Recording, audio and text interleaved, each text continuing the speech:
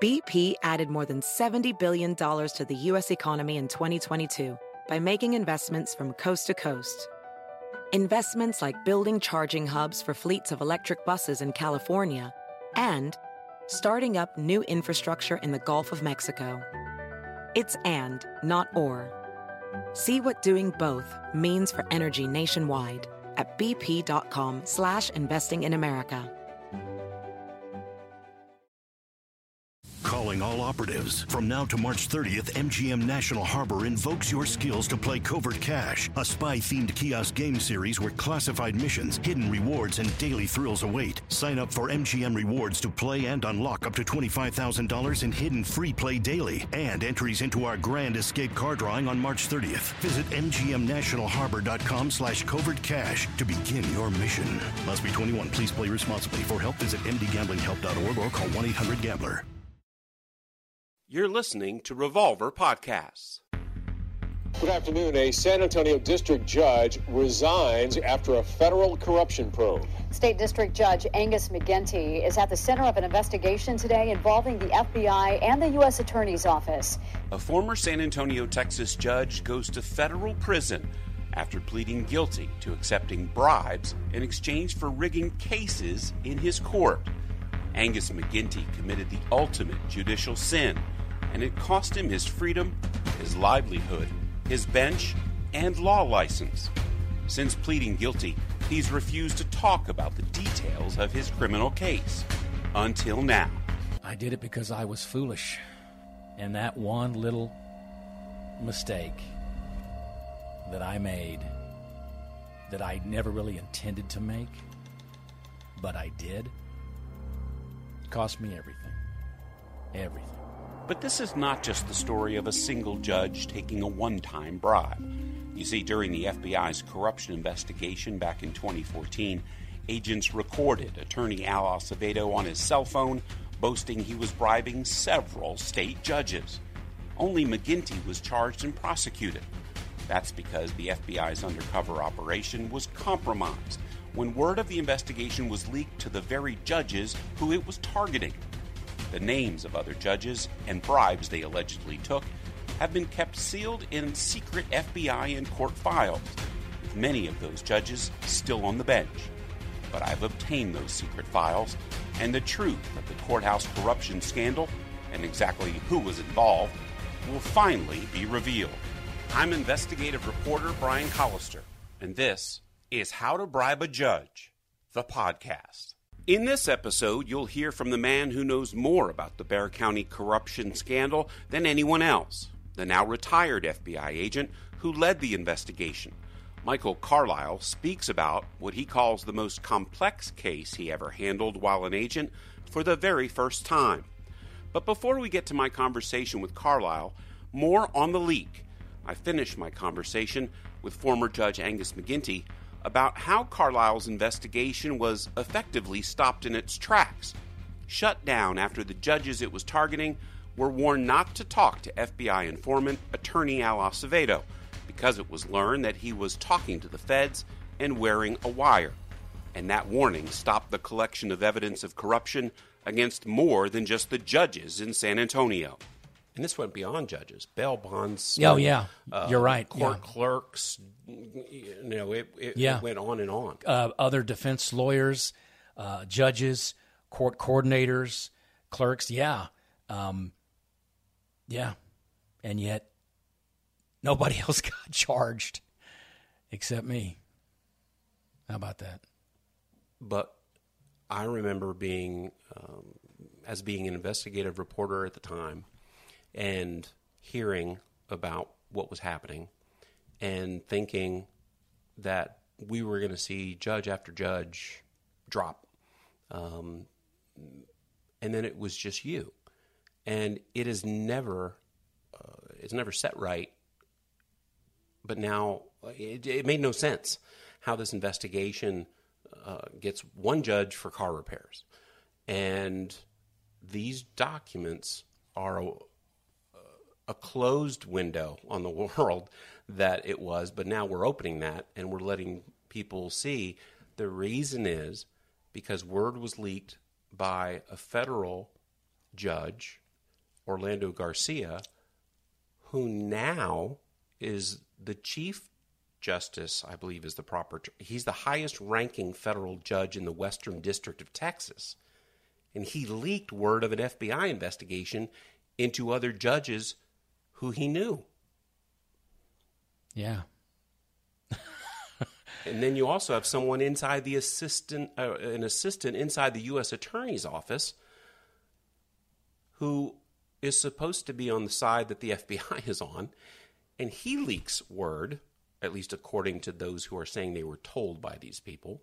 Joey Contreras reported again another flare up in the air to warn all of the friends and judges over there at Bexar County.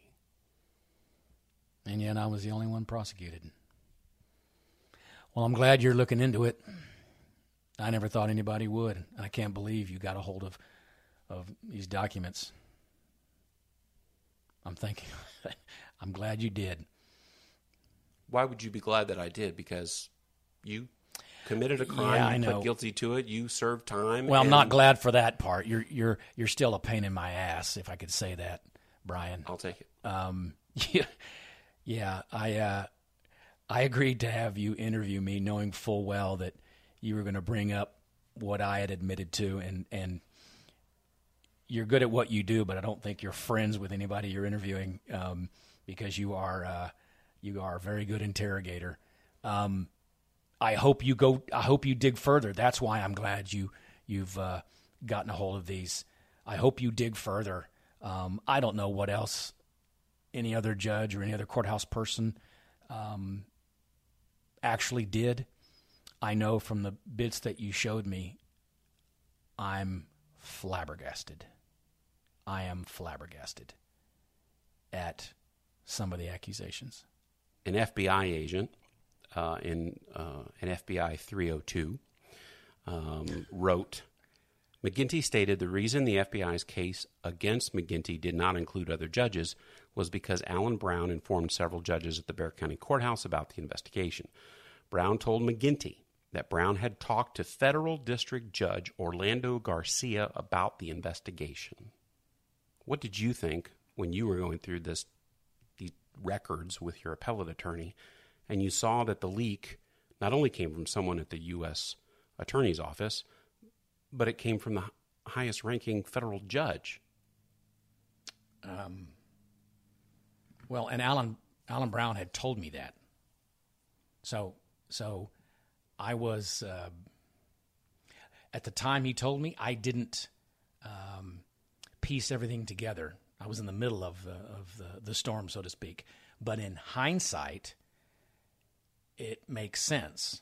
And that's why, so when Alan told me that Judge Garcia had informed him of the investigation, and even Jay told me that before Alan did, so I knew that was the case.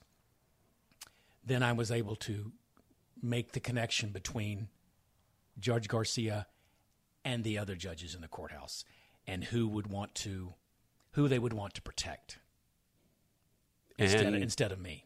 And Judge Garcia recused himself without explanation from hearing your case. It was in his court first, so he was aware yes. of the case early on, or was he the first one to receive the wiretap information? Or I believe he signed off on the wiretaps. I'm not sure, to tell you the truth, but I know that when my case first got indicted, it was in his court because the last so the case number is 500, the last couple of digits, and then there's a dash, and then it's OG, which stands for Orlando Garcia. So I know it was indicted into his court, and I didn't put two and two together why he recused himself.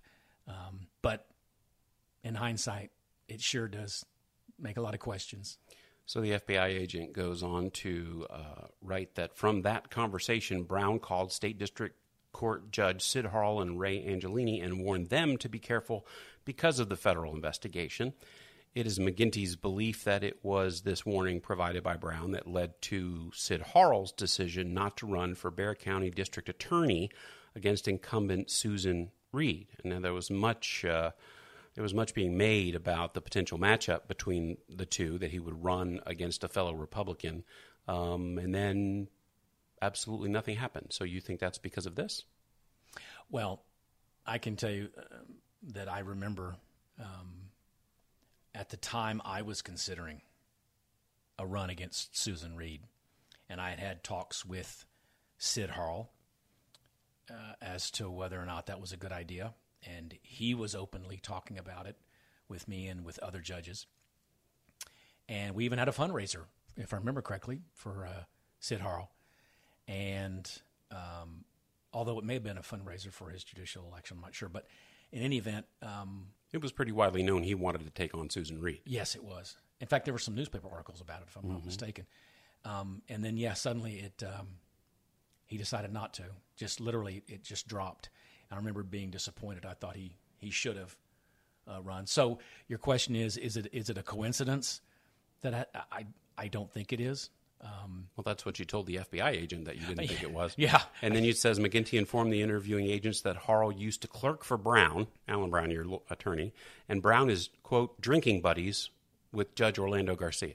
Well, actually, Alan doesn't drink. He's sober. Sid Harrell is well known, would go see Orlando Garcia all the time. We've seen them together at different establishments, so that's not a big secret. I don't know what they talk about. I'm just saying I've seen them together. So in these documents, from everything that these documents relate, the leak that ended the FBI's investigation, effectively ended it, both came from the government's camp, came from Joey Contreras, who is an assistant United States attorney. He was. And came from federal district court Judge Orlando Garcia. So that's essentially what I argued in my appeal, unsuccessfully, that my attorneys, being wrapped up in an investigation in the Bexar County Courthouse corruption, ran interference to protect themselves and others and enabled me to go down. And let me say, I'm not trying to exonerate myself. I'm not.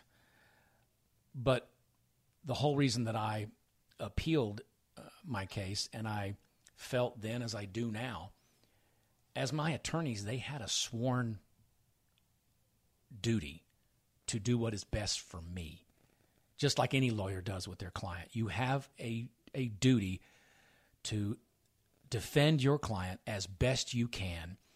And what I argued in my appeal, and I feel this today, is they did not have my best interest at heart. They had their best interest at heart, and then secondarily have the best interests of the other judges.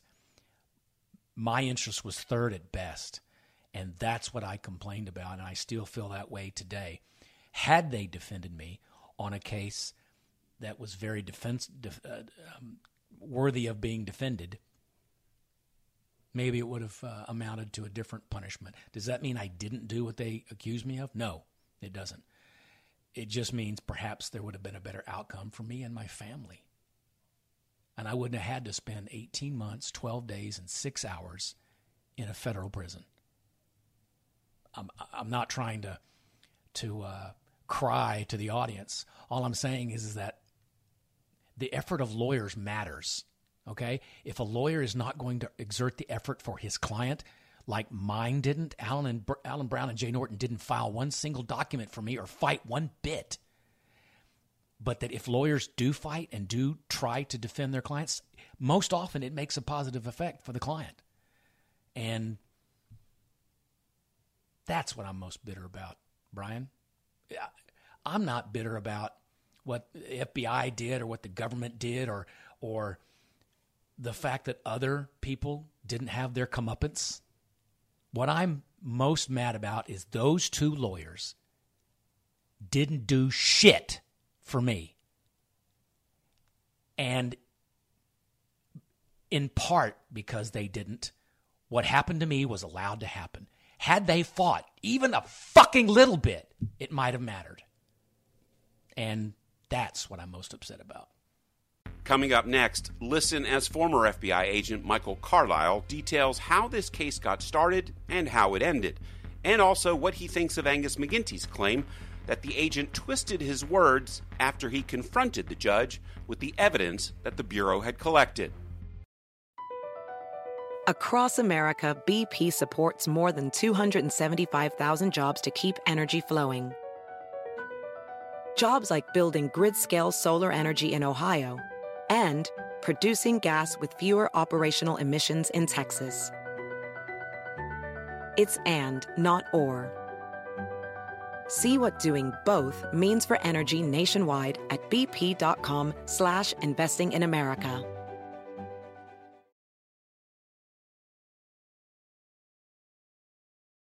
Before my conversation with former FBI agent Michael Carlisle, a little background.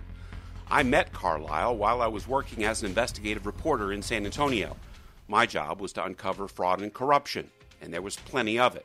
So during my time there, I got to know several FBI agents, including Carlisle. In preparation for this podcast, I found out that he'd retired from the Bureau and was now working in another state as a security investigator for a big corporation. He agreed to talk to me by phone and discuss the case. Having worked with many law enforcement officers before, I knew he couldn't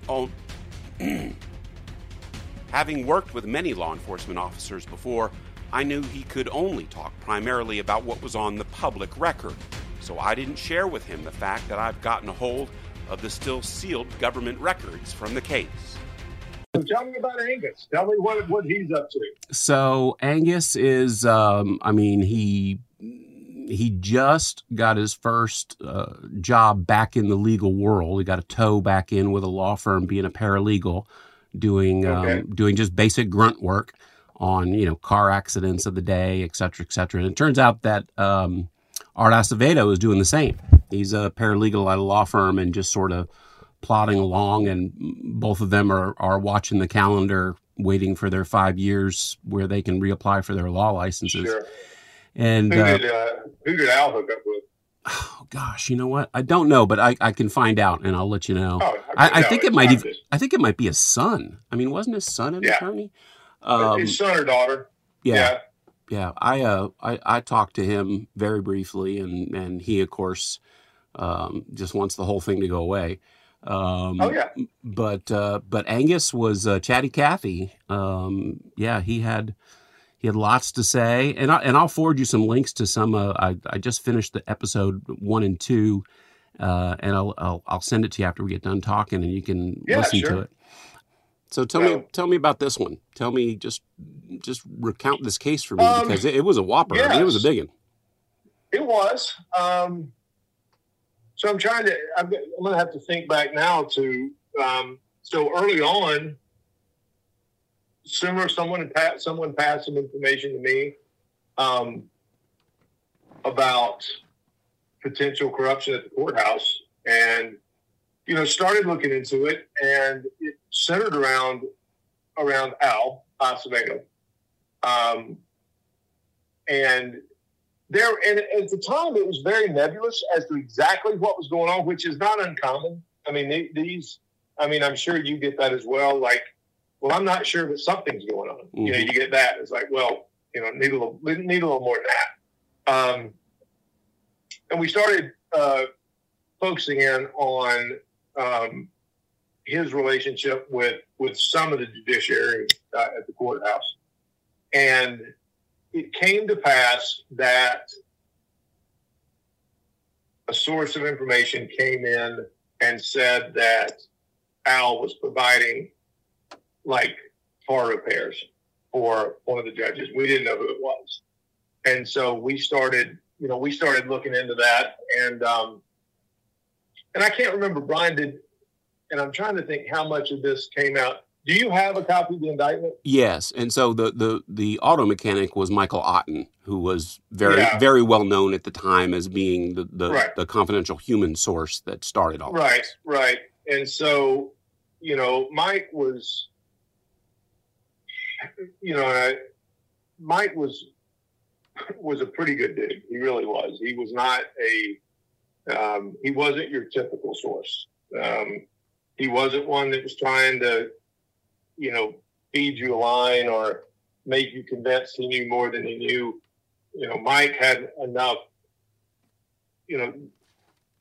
I would say Mike had enough credibility with me anyway over time, because Mike would say, if I asked him something and he didn't know anything about it, Mike was absolutely not afraid to say, I have no idea.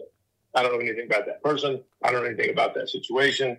I don't know anything about anything. But if he knew something, he would tell me. And so, he came in with the fact that, look, he's, Al's basically taking care of car repairs, buying cars, things like that for this judge, and finally identified it as Judge McGinty. So we started, we wanted to obviously be able to, corroborate that. And I will say this, dealing with people of this stature in the community, we knew if we did this, it had to be airtight. There could be no wiggle room.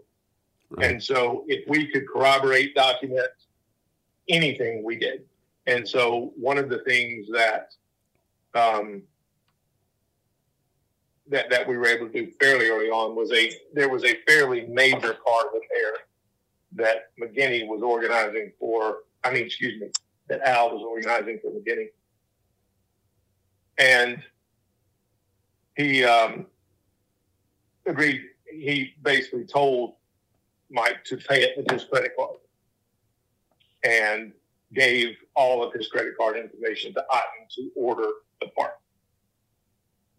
And so we were able to trace back, very quickly the form of payment for this part back to Al Acevedo's credit card. And so that was obviously a big link to,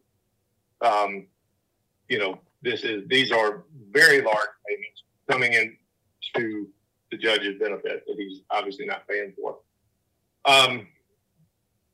Over time, we were able to document actually the purchase of an automobile that Acevedo arranged the sale of a vehicle that McGinty was selling, and then the purchase of a new vehicle, which we were able to document as well. So, the case early on, we had, I would say, in my mind, we had overwhelming evidence of the corrupt acts, and so, eventually that led to the recordings of Title III and things like that really gave us an insight into how much this quid pro quo actually was how it was working. So it was Judge Xavier Rodriguez, I'm sure you remember, famously said it was like pigs at the trough, that it was so widespread. It was. And the thing is, and this was I really wish, and there probably is, there was a transcript, the AUSAs out of New Mexico. So that was one of the first things. And this case came with just about every hurdle that you could get. So because Acevedo practiced in the Western District recused itself immediately. And so we ended up in District of New Mexico and worked with two, and I'll think of their names here momentarily, two very, very good AUSAs out of New Mexico that were just outstanding. And they were both stunned, I think is the proper word, at the level of, familiarity there is at the Bexar County Courthouse between, judges and attorneys and DAs and all the above, and basically, called it basically a climate of corruption at the courthouse. I wish, like I say, some good reading would be that transcript of that hearing. But it was like pigs at the trough. It was almost like the judges were looking at it like if they were willing to give it, they were willing to take it.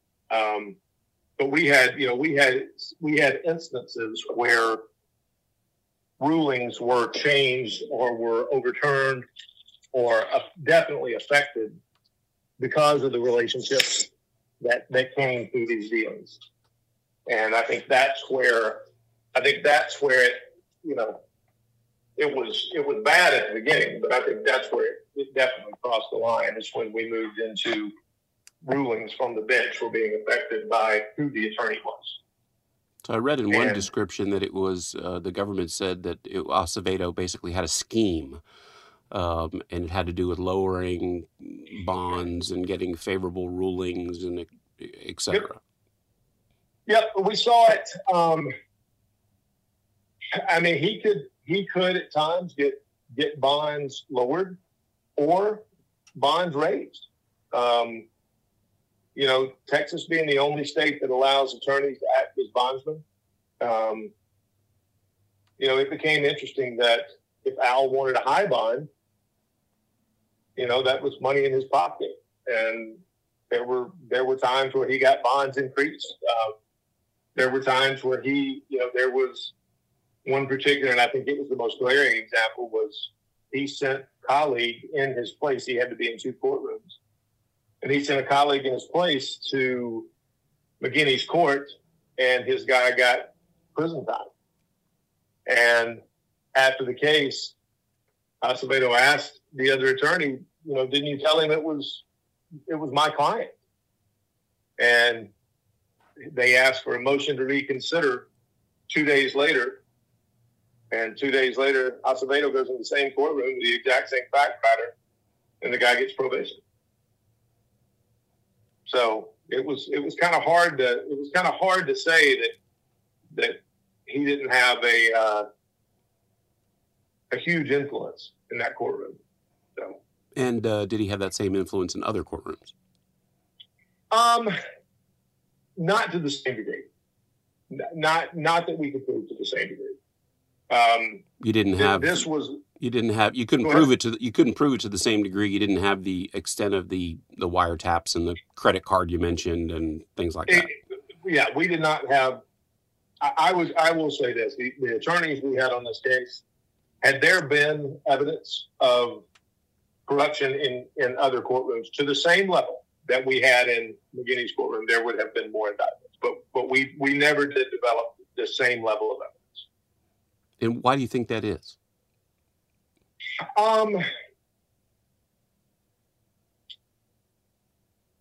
You know, Otten was an odd place to get information. If you think about this scheme and where you would get your information from the auto mechanic that's providing the services, like with most things in this way, I mean, I'm going to be honest with you, there's a lot of luck that comes in this. And Otten kind of stumbled into this because at one time Acevedo represented him. And so it was just luck of the draw that we got that deep inside look into what was going on and how Acevedo was using it. I just don't think we got the same level of I just don't think we got the same insight into other courtrooms. And I'll say this, I know that, McGinty wasn't well off.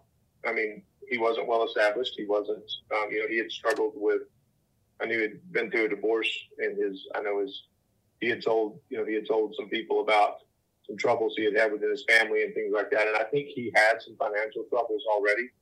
So I think there was a certain amount of maybe willful vulnerability with McGinty that I think just came along with the situation.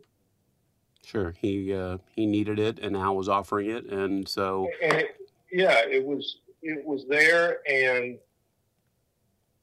I think, and I don't think this is uncommon with white collar criminals. You mentioned the SAIs, the school board matters and things like that.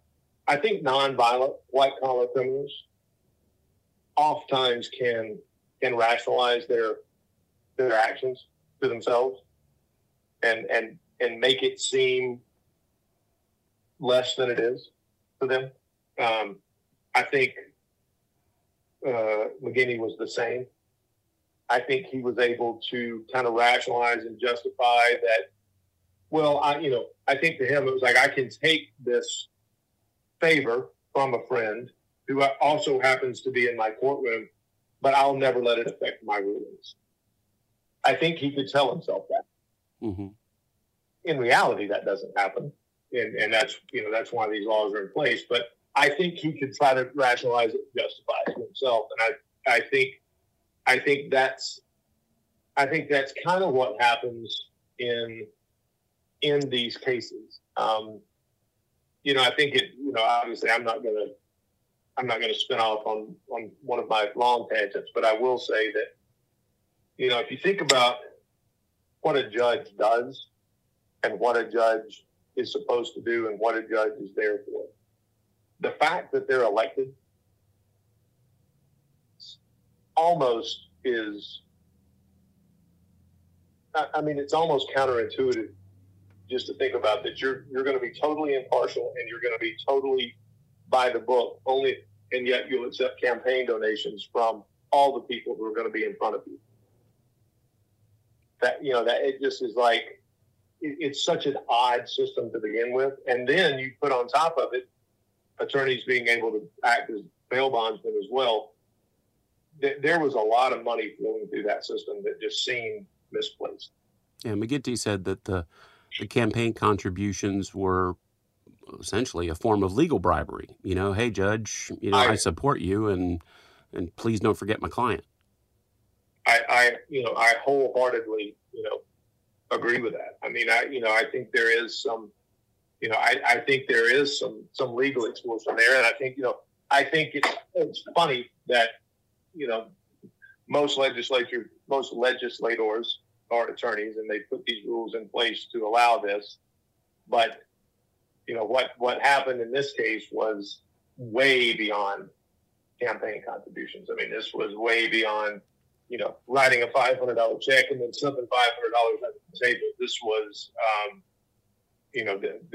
this was directly, paying somebody outside of that, and then, expecting that return,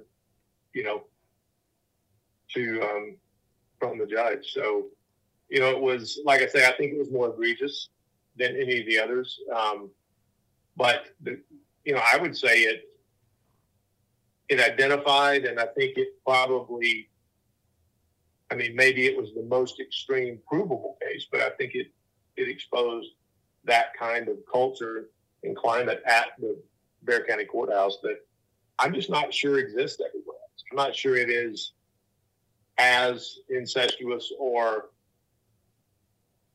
kind of familial as you have at the courthouse. Yeah, and during my coverage as an investigative reporter with the various stories I did on judges, I tell people that working in San Antonio was the best time of my professional career because the corruption just seemed to grow on trees. It was everywhere, especially the courthouse. It was eye-opening, I will say, because I spent the better part of 10 years working the criminal side and on the federal side, working the prison gangs and things like that. And, was basically after that run, it was more or less decided, you've been the face of that program long enough. We want you to bring a different look over to the corruption side. It was surprising to me how, like I say, incestuous is the best word I could use, because you had so many second generation attorneys, so many family individuals. You had so many, attorneys that had been judges that are back to being attorneys that are working the same cases. And you would get cases where you would think there has to be a conflict here, and yet there wasn't. And so, yeah, it was an interesting city to be in from a corruption angle. It was, you certainly had a variety, a breadth and a depth of the corruption. It was, I think, probably hard to come by in other cities. When we come back, I ask Agent Carlisle to respond directly to McGinty, and he offers an explanation as to why the FBI pulled the plug on the investigation. BP added more than $70 billion to the U.S. economy in 2022 by making investments from coast to coast. Investments like building charging hubs for fleets of electric buses in California and starting up new infrastructure in the Gulf of Mexico. It's and, not or. See what doing both means for energy nationwide at bp.com/investing in America.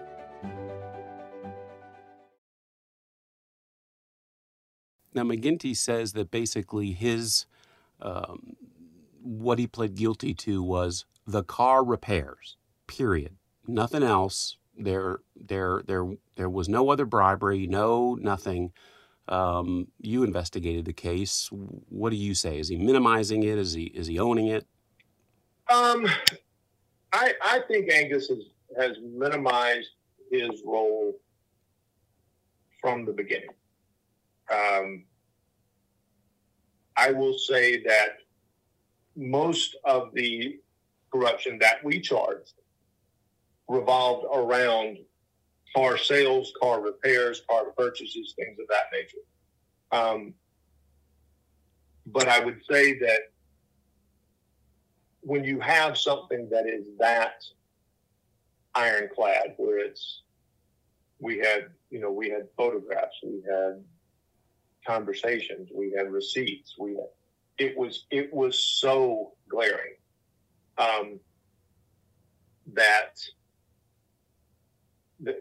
that's where our focus stayed, because that was where we had the most ironclad. I will say, and this is something that you would not have known outside of this, but this case shut down because of the pending election. Really? In what way? Well, we had been investigating, and we had the car repair. We had the evidence, and it was solid, and we knew we had it. We knew we had the case, but we had the pending re-election coming up with McGinty on the ballot. And McGinty was announcing his bid for re-election. Mm-hmm. And at the time, despite what has happened since then, the Bureau had an ironclad rule about affecting the outcomes of elections, mm-hmm. and interfering with that. And so basically the decision was made well above me that you need to go ahead and confront who you're going to confront, because we're not going to come in and allow a judge that we know is going to be indicted to be on the ballot and not, and then be allowed to come out there. We're also not going to come in and let him be, elected in the primary and then announce the indictment. That just obviously wouldn't be fair to the citizenry. So the decision was made: stop right now, take what you have, and go forward. And so that was the determining factor on why we went ahead and pulled the trigger on the case when we did. Now, once you started to pursue the case, then Otten gets killed, and go from a 15-count indictment to a 5-count indictment. Yeah. That impacted the case greatly, I would think. It did. So, Mike, I was actually in Dallas the day that happened, and I was driving back, and got a call from the office that Otten had been killed in his garage. And at the time, we didn't know if it was related to this case or not. We had no idea, but we knew it was too much of a coincidence to take a chance on. So we went to some of the folks involved in the case and had them leave town. We made sure they were aware, make sure they were safe, things of that nature. And then, had to come back and obviously reassess. I mean, a lot of what, obviously Otten would have been a key witness at the trial. But it caused us to obviously reevaluate the case. But it also, at the time, we realized that a 5-count and a 15-count indictment probably did the same thing. It was almost like it allowed us to get some redundancies out of the way.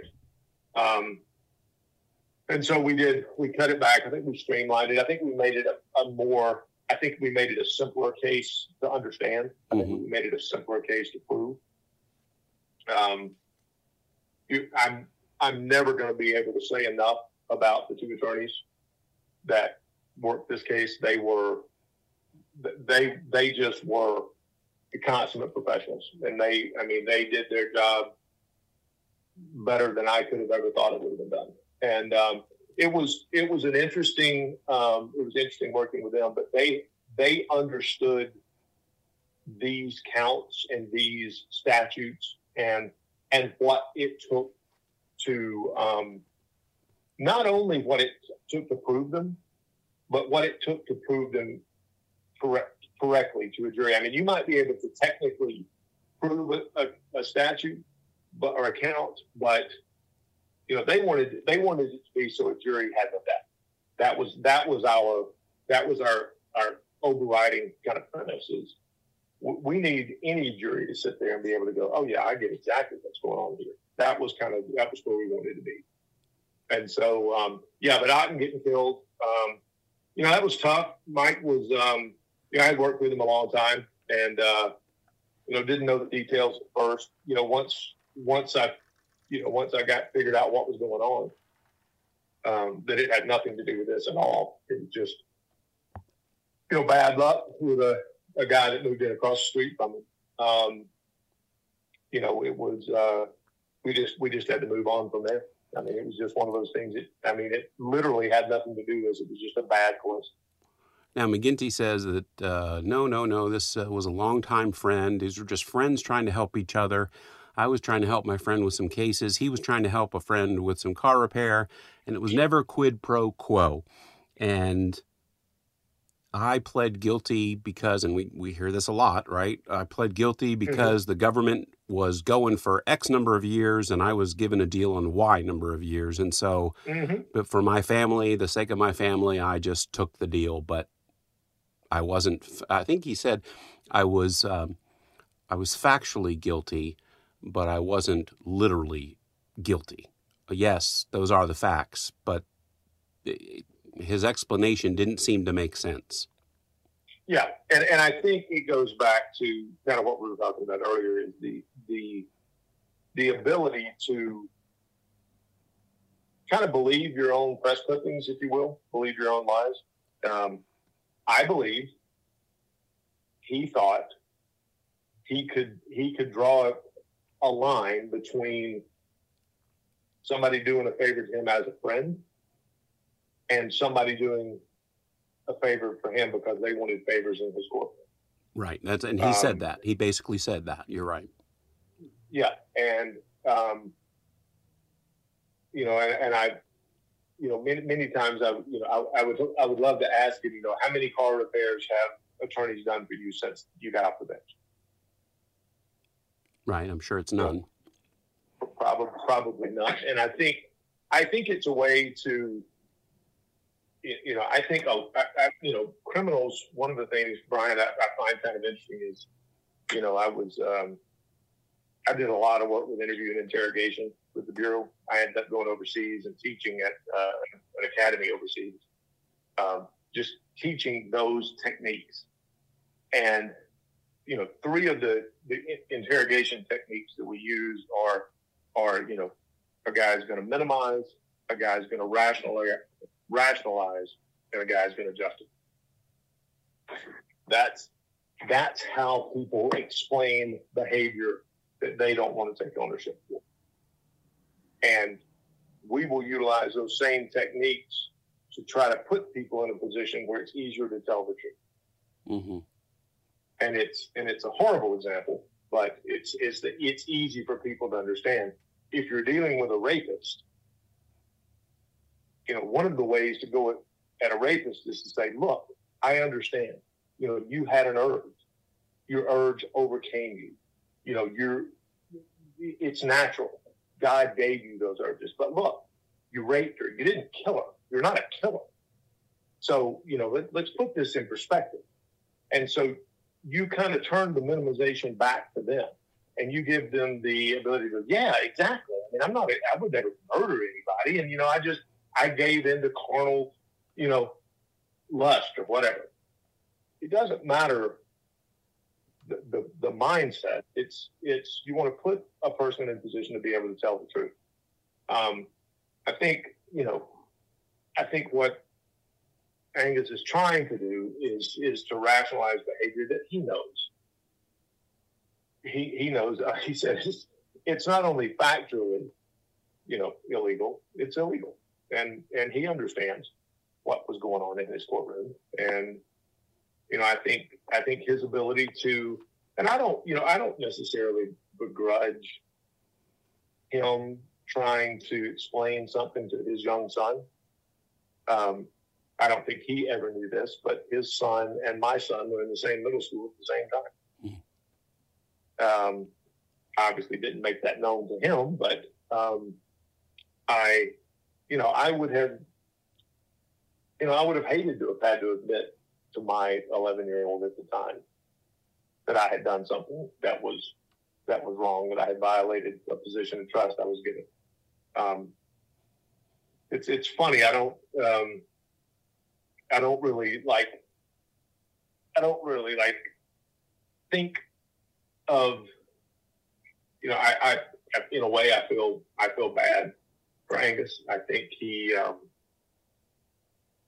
got caught up in the trappings of what being a judge was. Coming up in the next episode, hear more from former FBI agent Michael Carlisle as he talks about just how widespread the corruption was that he uncovered, and hear his surprising answer when I ask him if he still thinks it's going on today. I'm investigative reporter Brian Collister, and that's next time on How to Bribe a Judge, the podcast. BP added more than $70 billion to the U.S. economy in 2022 by making investments from coast to coast. Investments like building charging hubs for fleets of electric buses in California and starting up new infrastructure in the Gulf of Mexico. It's and, not or. See what doing both means for energy nationwide at bp.com/investing in America. Calling all operatives. From now to March 30th, MGM National Harbor invokes your skills to play Covert Cash, a spy-themed kiosk game series where classified missions, hidden rewards, and daily thrills await. Sign up for MGM Rewards to play and unlock up to $25,000 in hidden free play daily and entries into our Grand Escape car drawing on March 30th. Visit mgmnationalharbor.com/Covert Cash to begin your mission. Must be 21. Please play responsibly. For help, visit mdgamblinghelp.org or call 1-800-GAMBLER.